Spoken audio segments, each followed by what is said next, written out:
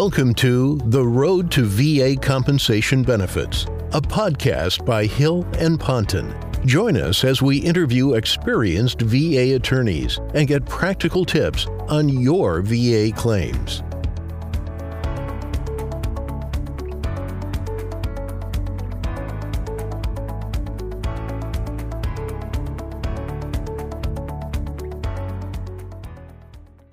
Hey there, this is Matthew Hill from Hill and Ponton for another live session. Thanks so much for coming.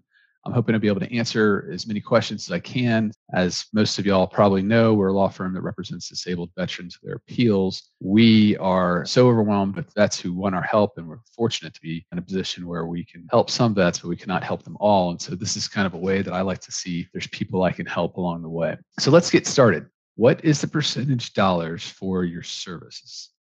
Is it based on the increase or a determined length of time? What is the average time required to get the increase? Thank you, Z.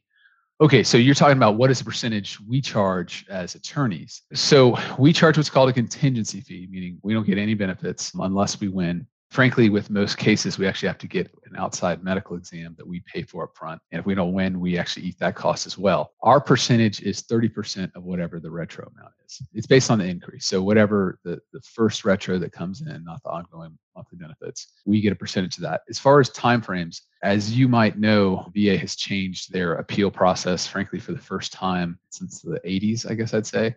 Anybody who tells you how long it's going to take to get VA benefits right now, I would be really wary of taking that because the VA doesn't even really know what their times are right now. Everything has changed. I tracked ours, and from when we would get a case after a decision to when we got a decision was typically about 27 months. Now what I'm seeing is that vets are getting decisions quicker, but they're almost all denials. And so the VA can go to Congress and say, look, we're issuing decisions left and right. This is so much faster than our prior system. We're doing a great job. The job I've seen is shoddy. What they're doing is they're sending out decisions quickly. They're not thorough. Even when they grant benefits, they're not the correct amount and the effective date is wrong. So time to decision is a lot shorter. It's probably measured in months, but it's time to correct decision. I'm still seeing it take years. So that's what we see. And there might be other people saying different things, but that's what we see here. I already have proof I have hearing problems and was given hearing aids by the VA due to a tank blast at the NTC. Tomorrow I have a compensation exam in El Paso, Texas. What should I expect? Any advice? The hearing test they use is the Maryland hearing test, which is this antiquated test that frankly the majority of audiologists do not use anymore. I have been extremely frustrated over my career when it comes to hearing cases because they have this test that I don't have access to. I can't administer my veterans. I talked to the doctor, said, hey, can you do this? And like, look, we don't even have the equipment to do that because people stopped doing that as a standard of care years, if not decades ago. So what I'd recommend is you make sure you talk to him. It might even be worth writing this down and giving to him a statement saying what the effects of this hearing loss has.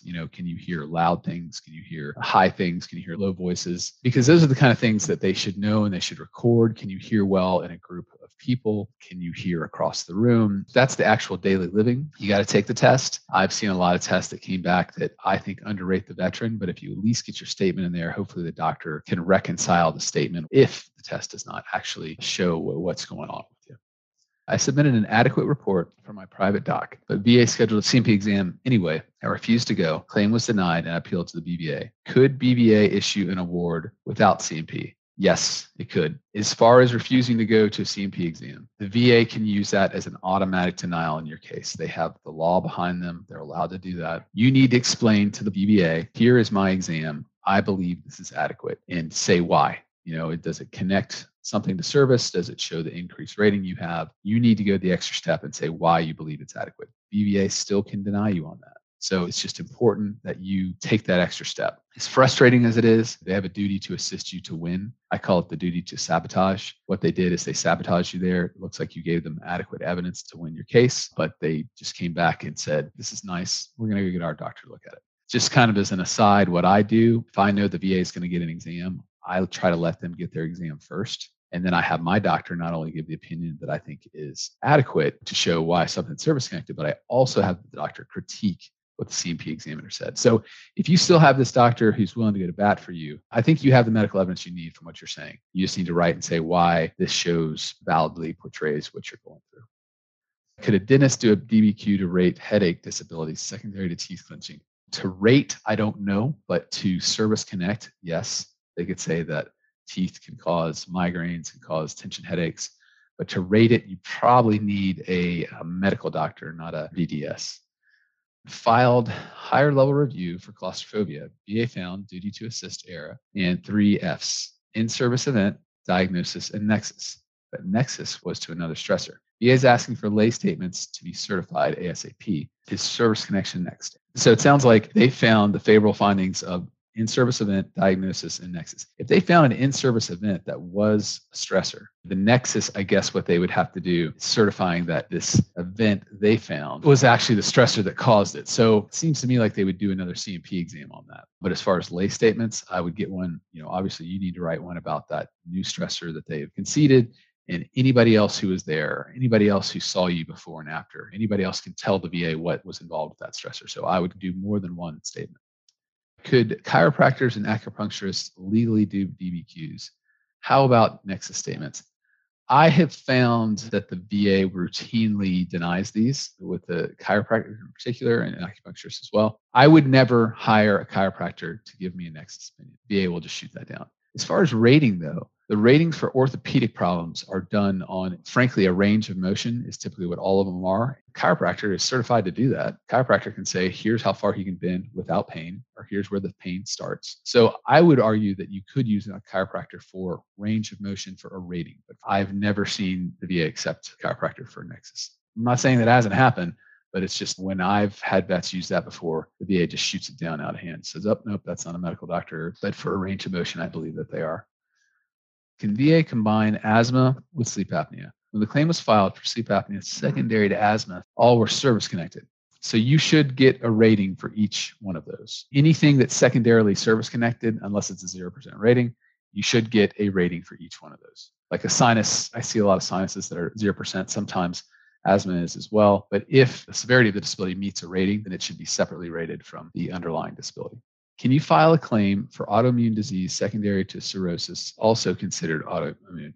Yes, you can. Unfortunately, autoimmune diseases cause all kinds of diseases in your body, which also include autoimmune diseases. So as long as the symptoms of that second disease are distinct and separate from the first, then it's not about filing the claim, it's about getting more compensation. Then you can be compensated for that.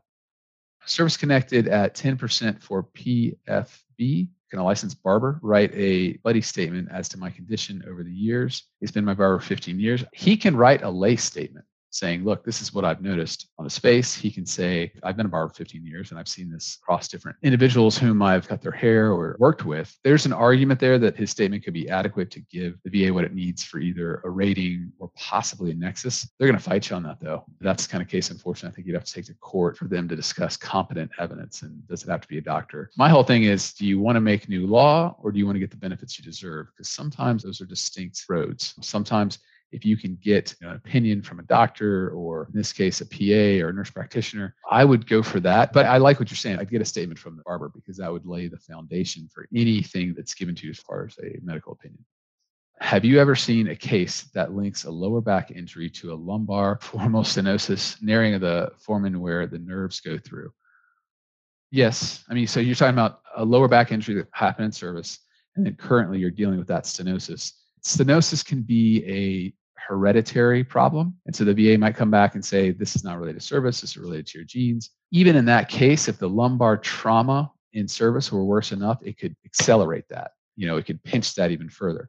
So there is a possibility there, but you're going to need to find a doctor that will sit down, take a look at what happened in service, look at what's going on now, and talk about why they're related. And they have to talk about things like, is there a family history of this? And if there is, why this trauma either quickened it or actually, helped induce it. So yes, you can. You need a good ortho surgeon to look at that, but it is a case you should prosecute, you should go after, because you can win. It's not an easy case though.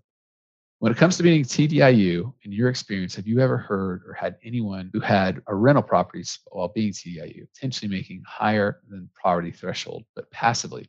You hit the nail on the head, passively. There are a lot of holes on how you can earn income with TDIU. But the one you're pressing upon us, and I think it's important that everybody understand this, is that if you have rental properties, if you had stocks, if you had an annuity, if you have something that's sending in income to you, but you're not daily working for that, a rental property you could daily be working for if you had to go put in new drywall, put in new appliances, put in a new counter, and you're doing all that work, that's something where the VA might take a look at. But if you're just sitting there collecting a check and every once in a while you're helping replace a tenant or something and doing light work, light maintenance, no, that's, as you said, passive income. That does not count towards your threshold of poverty level. Could the VA come after you if that's your next question? Sure, they do. They screw this up all the time. But at that point, you need to write out a lay statement saying, this is where the money's coming from. This is what I do on a daily basis to maintain it. This is not something I'm actively working at.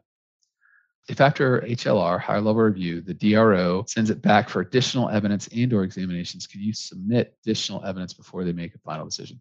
This is a massive point of argument we have had with the VA, and I belong to an organization called NOVA, where we've actually pressed the VA leadership on this. So backing up, when you file a claim, it's called a supplemental claim. In that claim, you can submit whatever you want, and the VA has to consider it. Once that claim is decided, you've got three options. One, you can file another supplemental claim, submit more evidence, and do it again. Your effective date is preserved, meaning the date you originally filed is preserved. So that first claim is when you would get benefits from. Two, you can file a higher level review. And then three, you can go to the Board of Veterans Appeals. We'll leave the Board of Veterans Appeals aside for a moment because they have their own three lanes. But when you file that higher level review, you cannot put in any more evidence. It's a closed file. They decided on that record. The question then becomes where they say, well, look, the guy who made this decision before me screwed up. They didn't get an exam. They didn't go get these records from the National Archive. So when they do that, then it goes back to the supplemental claim. We have tried to submit evidence at that point saying, look, it's back to the supplemental claim. This is where you can submit evidence.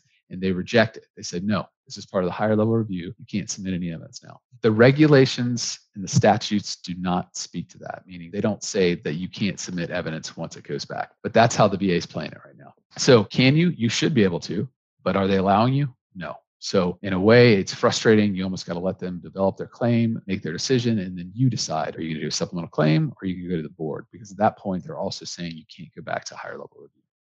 Never had a CMP, but was told I had one. I can prove I was working that day as a first responder. I'd send in that information saying I was working that day. The question's going to be, were you alerted to the fact that you had a CMP exam? So if you're alerted to the fact and you didn't ask to reschedule, the VA might say, we don't care that you were working. You need to address both. Did they tell you, and I know I didn't have an exam this day because I was working, and that should be pretty easy to show between paycheck and then also in your bosses. So yeah, I would definitely push that. The BVA today sent me a letter decision granting my TDIU. How long before I see a deposit in my account? Congratulations. If you went to the board, you fought far, fought well. Good for you. I'm glad you got your benefits. So what happens is the board says, we grant you these benefits. In this case, it's TDIU. And then the case goes back to the regional office and they have to implement the decision. I've seen decisions take up to 2 months to be implemented. I would say after 2 weeks, if you don't get a response, if you have a veteran service officer, or I think there's like a telephone line at the BVA, I would start calling them saying, hey, where is this? Because here's the thing with TDIU or any complete grant that you get for a disability, say you got migraines, for example, at 50%, it's not TDIU, but that's the max rating. The regional office does not have to do any development of evidence. They don't have to go get an exam. They don't have to get records. It's right there. It's done. All they literally have to do is issue a decision. Now, one thing that can hold this up, if a veteran gets a retro that's over, I believe, $25,000, there has to be 3 signatures at the RO. Okay, so usually, let's say you get a $10,000 retro, the VA is going to come back and just one person has to sign it, boom, it goes out. But if it's over $25,000, 3 different people in the VA have to sign it. I have found that adds a time typically because you usually get the person who's writing the decision, that person's boss, and then some random person in the RO. So that can cause a delay. But bigger point is, hey, you're getting the benefits you deserve. Congratulations. I know you must have had a long fight. It took you up to the board. And I hope that after this, you get to move on with your life and live and not deal with the VA. How can I get compensated for PTSD that wasn't recognized at the time of my discharge? PTSD is an insidious disease. It's something that can kind of stay hidden inside people, or it can be out and about, but the person doesn't recognize it. Most of our veterans are Vietnam vets. I'll go back and look, and some of them had trouble ever since their discharge, but others led a life that seemed normal to everybody else, and then they retired and things just fell apart. The delayed onset is quite common, and so you would need a doctor to look at whatever happened in service, the trauma you went through, what's going on now, and put a link between them. But the delayed onset is fortunately quite common to see that. What would happen if you get 100% PNT and TDIU about the same time? What would the VA go with? All right, so this is an interesting question. Where I see this a lot, so vet has 70% for PTSD, he has 40% for his back, and then 20% for one leg radiculopathy and 20% for the other, and then maybe migraines on the top, and all of those combine to 100%. Well, that's 100%, and you get paid 100%. But if one of those disabilities causes the vet not to be able to work, then the vet would be eligible for IU. And why that's important here is that the other disabilities combine to 60%. And if you have one disability causing 100% or IU, and you have another 60 combined, then you're eligible for a special monthly compensation. They call it SMCS. And that's another $300 to $400. So if you can prove that your unemployability is due to one disability, and you have another several that combine to 60, then you can get more benefits. I mentioned anxiety and excessive worry on my discharge exam many years ago. Absent a current diagnosis, can I pursue this as it persists? No. You have to have a current diagnosis. The irony is you don't have to have a diagnosis in service, but to be compensated, you have to have a diagnosis right now. So like I get a bunch of folks who come to me and says, I have exposed asbestos. And I say, okay, well, what problems do you have? Do you have any lung problems or do you have breathing problems? And they'll say, no, they'll say I was exposed, or they'll say I was exposed to Agent Orange. And I'll say, okay, well, do you have diabetes or heart condition? And they'll say, no. The problem in service alone is not enough. The fact that you're still suffering from anxiety to me says you need to go see a doctor. Anxiety just doesn't exist in a vacuum. There's a rating you should have for that. There's a diagnosis that you should have, whether it's anxiety or depression or some other mental health condition. If that persists, then you need to get current diagnosis, and then it sounds like you're on your way to having a claim. In your opinion, how complicated are vertigo claims as they are similar to migraines at 80%? Vertigo claims, they're easier if you're already service connected for like hearing loss or even tinnitus. Typically what we try to show is some kind of trauma to the eardrum.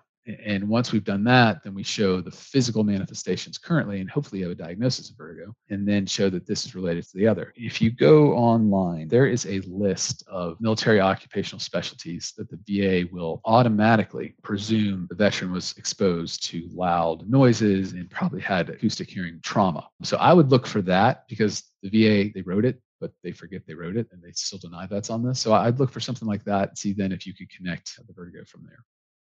How do I know that VA included bilateral calculation on my ratings? Can you explain how the bilateral is calculated? Basically, what they do is they take the two, 10% and 10% are actually combined to 19, and then they take another 10% of that, which is 1.9, and they put those together. The more significant it gets, 20/20 on your legs, they combine all the bilaterals together, and that small percentage starts to add up. The closer you get to 100%, it actually helps you get to 100%. So I'd recommend looking at our calculator, spend a long time programming it, but it'll show you everything. How do you know the VA did it? Do that first, see if you come with a different number. And then if you ask for what's called the code sheet, I think you actually have to write away for this. It should be attached to your rating decision, but the VA doesn't like giving it to vets. It'll show you everything you're rated for, everything you've been denied for, and it'll show you other things like bilateral factor, what the actual percentage is, TDIU, permanent total, all of that stuff. So that's how you would know if they did it, or at least they said they did it. Our calculator gives you an option to figure out, is the math correct? Injured back in service, separated in 14, CMP in 15. Doctor says no injury, degenerative issues. Pain continued constantly until I injured it again in 2019, led to spinal fusion. Can I still connect it? Yes, that was a bad CMP exam you had in 2015. You need to get another doctor to go back and say, whatever happened in service weakened your back. And frankly, that probably is what led to the accident in 2019, and that your back was already in a compromised position. So yes, you can get it service connected. You're absolutely going to have an orthopedic doc look at it and say, this is how these things progress. If you get an injury, heals one day later, then it's probably not going to last. But if you get an injury and it lasts, my understanding, orthopedic back injury in particular, it lasts over 3 months, that's going to have some chronic effect on you and on your back. VA didn't get my diagnosis for urinary urgency. I got a new medical evidence that links it to my degenerative disc disease. Should I do a supplemental claim while I'm still on active duty or when I get out? You're not going to get paid until you get out, but doing one now, I would do it now so that you get paid more quickly, so that you get out. Hopefully they get it right before you get out, boom, you're getting the correct percentage you should. I managed to get my TDIU with SMC. How far back can the effective date be pushed back? I mean, the absolute farthest back would be the first day you applied, but it can be pushed back under this new system when you first filed that supplemental appeal. There are still ways to go back farther than that. If you filed before 2019, you can look and see were there decisions before that in 2019 that had evidence submitted within that So let's say you had a 2017 decision, and then 2 or 3 months later, you submitted more evidence on the issue. Well, the VA has to make a decision on that new evidence. And if they haven't, then that's still open. But effective dates get incredibly intricate, complicated. But it should go back at least to the date under this new system that you first applied. Okay, supplemental claim denied, higher level review denied, supplemental claim granted. Well, it's not that second supplemental claim, it's the first one. If you have an IMO stating you have PTSD and proven stressor, how can a C&P examiner come to a different conclusion? I get frustrated with that all the time. You can ask for another exam. If you have an IMO, hopefully you have a doctor who's willing to go to bat for you more than once. And I would ask that doc to write an addendum to his. And first thing I would do is request the actual exam. It's just a DBQ, disability questionnaire, that the VA doc filled out. I'd ask for a copy of that. And I'd ask your doctor to say, comment on this. What do you agree? What do you disagree with? Found that very effective in the past, but I get really frustrated when they do stuff like that. Decision letter reads, while your service treatment records reflect complaints, treatment, or similar diagnosis to similar what was claimed, the medical evidence supports the conclusion that a persistent disability was not present in service. 3 years later, they said disability was not diagnosed by the VA, even though you have sought multiple treatments. 2 years after that, they said the same thing. They didn't bother sending me another C&P for my back. What are my options? Getting an outside exam is probably the best thing. The next best is writing a letter saying, this is what happened in service. This is how my back felt ever since. It never got better. It never stopped hurting. It got worse sometimes. It got a little better sometimes, but it never stopped. And that's what you want to say. That's what they're going at with the persistent disability. So if you have that, that's what I would write. I am service connected with Crohn's for 30%. Can I get chronic pain, claim secondary to Crohn's? I've suffered from abdominal pain from disease for a lifetime. You absolutely can. You might want to tweak this a little bit and say, not only chronic pain, but also if you have any depression, which even if you don't think you have it, I'd ask those around you. Something like Crohn's can just devastating, change your whole life, sometimes even destroy the image you have of yourself. The pain and depression or mental health condition can be one and the same. And since those would be a different set of symptoms, then at that point, I think you can show the VA, look, this is what's going on. And the irony is, especially if it's under a mental health condition, that is probably going to be rated higher than the Crohn's. I see that all the time where I'll have a vet with a back pain at 20% and we'll talk and realize he's seriously depressed. And all of a sudden he's got a separate rating of 50%, sometimes even 70% for the depression. So definitely file that, Daniel. Thank you all so much for coming today. That wraps it up. Until next time, I look forward to seeing you all and looking at your questions again. Thank you.